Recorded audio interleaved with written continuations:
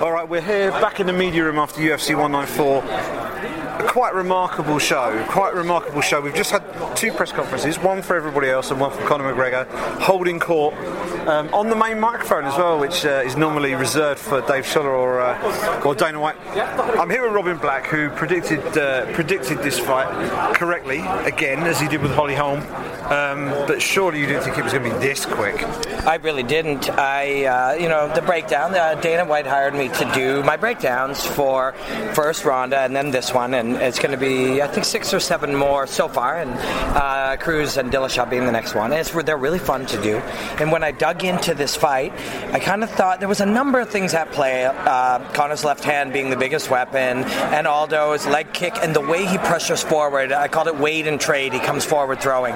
But when you distilled it down, we ended the breakdown with the idea that it might just come down to power and chin versus power and chin of Aldo's right hand versus Conor's left hand after all other things had kind of canceled each other out. I certainly didn't think that would be immediate.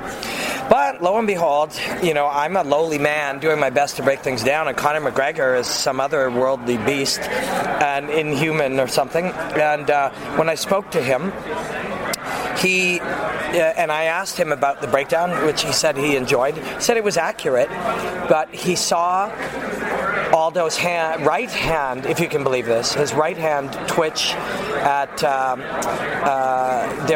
when they were face to face at the open workout, I believe. Right. And he said that was a tell, and he said he was going to come forward hard with his right hand, and when he did, Conor wouldn't be there, and he would make him pay for it.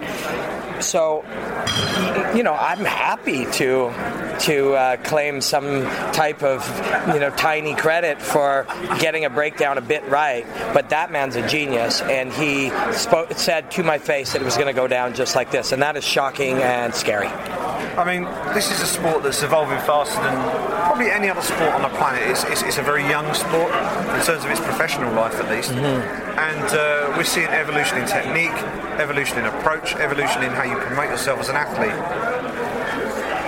In terms of Conor McGregor, I mean, he stands on his own, doesn't he? Is there anybody else you could think of in the realm of any sport who could compare with him as someone who is just... He's breaking the mold, isn't he? He is, and we talk about innovation, and he's innovating. The way we see the most innovation these days is technology.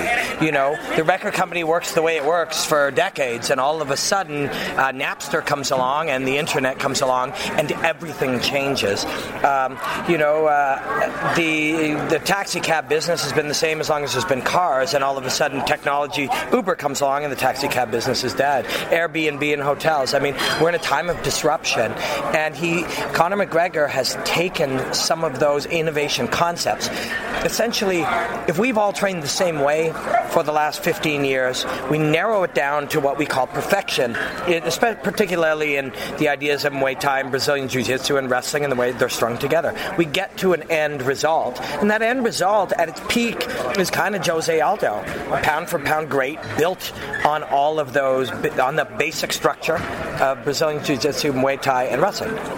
The only way you're really going to beat that and beat it soundly is to innovate around it and make it obsolete. And I truly believe that McGregor's done that, and I think he's done it in particular with a bizarre, sort of heavily connected combination of confidence and movement. And I think people were already starting to see his innovation and be inspired by it and pursue it. Rockhold, in fact, has, if you look back and in between the way he speaks and presents himself and the way he expresses himself physically, the biggest difference in Rockhold coming in tonight was confidence and movement. And I think people are starting to see that. They're years and years behind him, and he'll continue to innovate. But now, come Monday, come tomorrow, first 40%, then 60%, and then maybe 80% of fighters and coaches are going to start looking at different ways to innovate around what has become sort of the structure of the 2.0 MMA athlete. How much credit does John Kavanagh deserve for this? I mean, this is a guy who, his profile has risen as Conor McGregor's coach, and as a guy who's leading the gym over there in Ireland, SBG. And obviously Conor is his star athlete right now. This is a guy who I think he might have been Ireland's first black belt, and here we are. He's at the top of the game as an MMA coach. How much credit does this guy deserve? I think John Kavanagh deserves a ton of credit, and he is clearly a brilliant coach. And in particular, he's the right coach for Conor McGregor. And could he make 10 other Conor McGregors? I don't think so.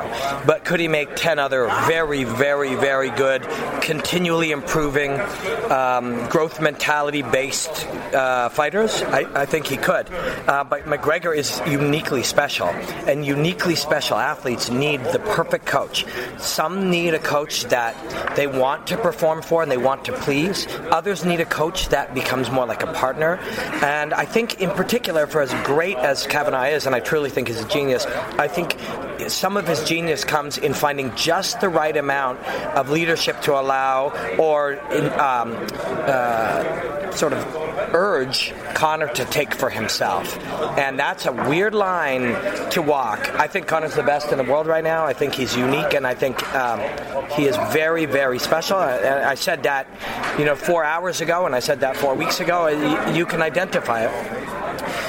And so I'm not ready to yet talk about where it's going to end, but I think it's going to be important for Kavanagh to find the right balance between letting this man's genius go out and express itself and monitoring it and not letting it go crazy. But McGregor is very, very special, and it's so funny. Only weeks ago we were discussing Ronda Rousey as a once-in-a-lifetime athlete, and I think that term would have been a lot more applicable to Conor McGregor. It's interesting, and obviously he's a European fighter. He comes from Ireland. I'm from the UK, so he's just across the sea from us. But how important do you see? I mean, obviously you're Canadian. You cover the Canadian market, and you have your own view of your own market, and you have a certain level of responsibility in some regards in terms of the coverage of the sport in your market. As someone who looks almost from the outside looking in at European mixed martial arts, how important is it that Conor McGregor continues at the top of the sport, and how important is it that eventually we do see Conor defending this championship, or if he ends up becoming a lightweight champion, that championship on European soil in the near future? Yeah, I think talking to a Canadian who works in the business of fighting is probably the best insight, because we had George St. Pierre. And George came along, and all of a sudden, fighting became one of our main sports. Ice hockey is our biggest sport, and it wasn't too far down from the hierarchy that suddenly, when George was the best athlete that Canada had produced, that fighting and mixed martial arts became the second biggest sport, arguably. George also carried it all the way in to do a stadium in Toronto, to headline a stadium in Toronto. So although Conor is innovative and unique, the idea of promotion and promoting combat sports is, something that you can trace and compare. And Conor McGregor is nothing like George St. Pierre, but the business of Conor McGregor, for now, is similar to the business of George St. Pierre, but I'm very willing to say he's going to be bigger than that. He is super important for Irish fighting. He's super important for European fighting. But I think he is right now. I think it'll be by Monday morning. I think we can all agree that he's the biggest star in fighting in mixed martial arts right now, globally. Fantastic. And moving on slightly from this fight, this has been an unprecedented week. We've had 3 events in 3 days this week, and we've been here all week. You've been working with Fight Network, churning out content galore, just as we all have for our respective outlets. From a personal perspective, how have you found this week? It sounds like they may be prepared to do this sort of thing again. This might become an annual thing in December. You never know. How have you found it? And what have been your personal takeaways from this week? I've got a bunch of perspectives on it, and it's been amazing. It really has. I think as a fight fan first, and I think that's how I categorize myself after being a good husband. Second, I think I will say being a fight fan. This has been amazing, and we've seen Frankie Edgar have one of his best performances ever. We've seen the true rise of Conor McGregor as he, stiffed the pound-for-pound best fighter in the world in 13 seconds. We've seen young stars like Rose Namajunas and Sage Northcutt come up. We've seen brilliant fights, brilliant fighters and veterans from all different countries. It truly has been doing great. And as somebody who's obsessed with fighting and is on my own journey to really understand it and study it and try to get good at sharing it with people, the deep immersion in fighting has been incredible. Like the deep immersion where if I have a new idea as an analyst, I can think about it, see it in an open workout, research it for a day, and then watch it in real time on a Thursday night fight. See what happened, compare it to the way that it works with a more experienced fighter on Friday night, and then see it in action in a pay-per-view. And to be able to, be so immersed that you can study multiple ideas and make multiple, present multiple questions and either find an answer or get a new question. It's like, for me, the fact that we can watch fights every weekend allows a certain amount of that.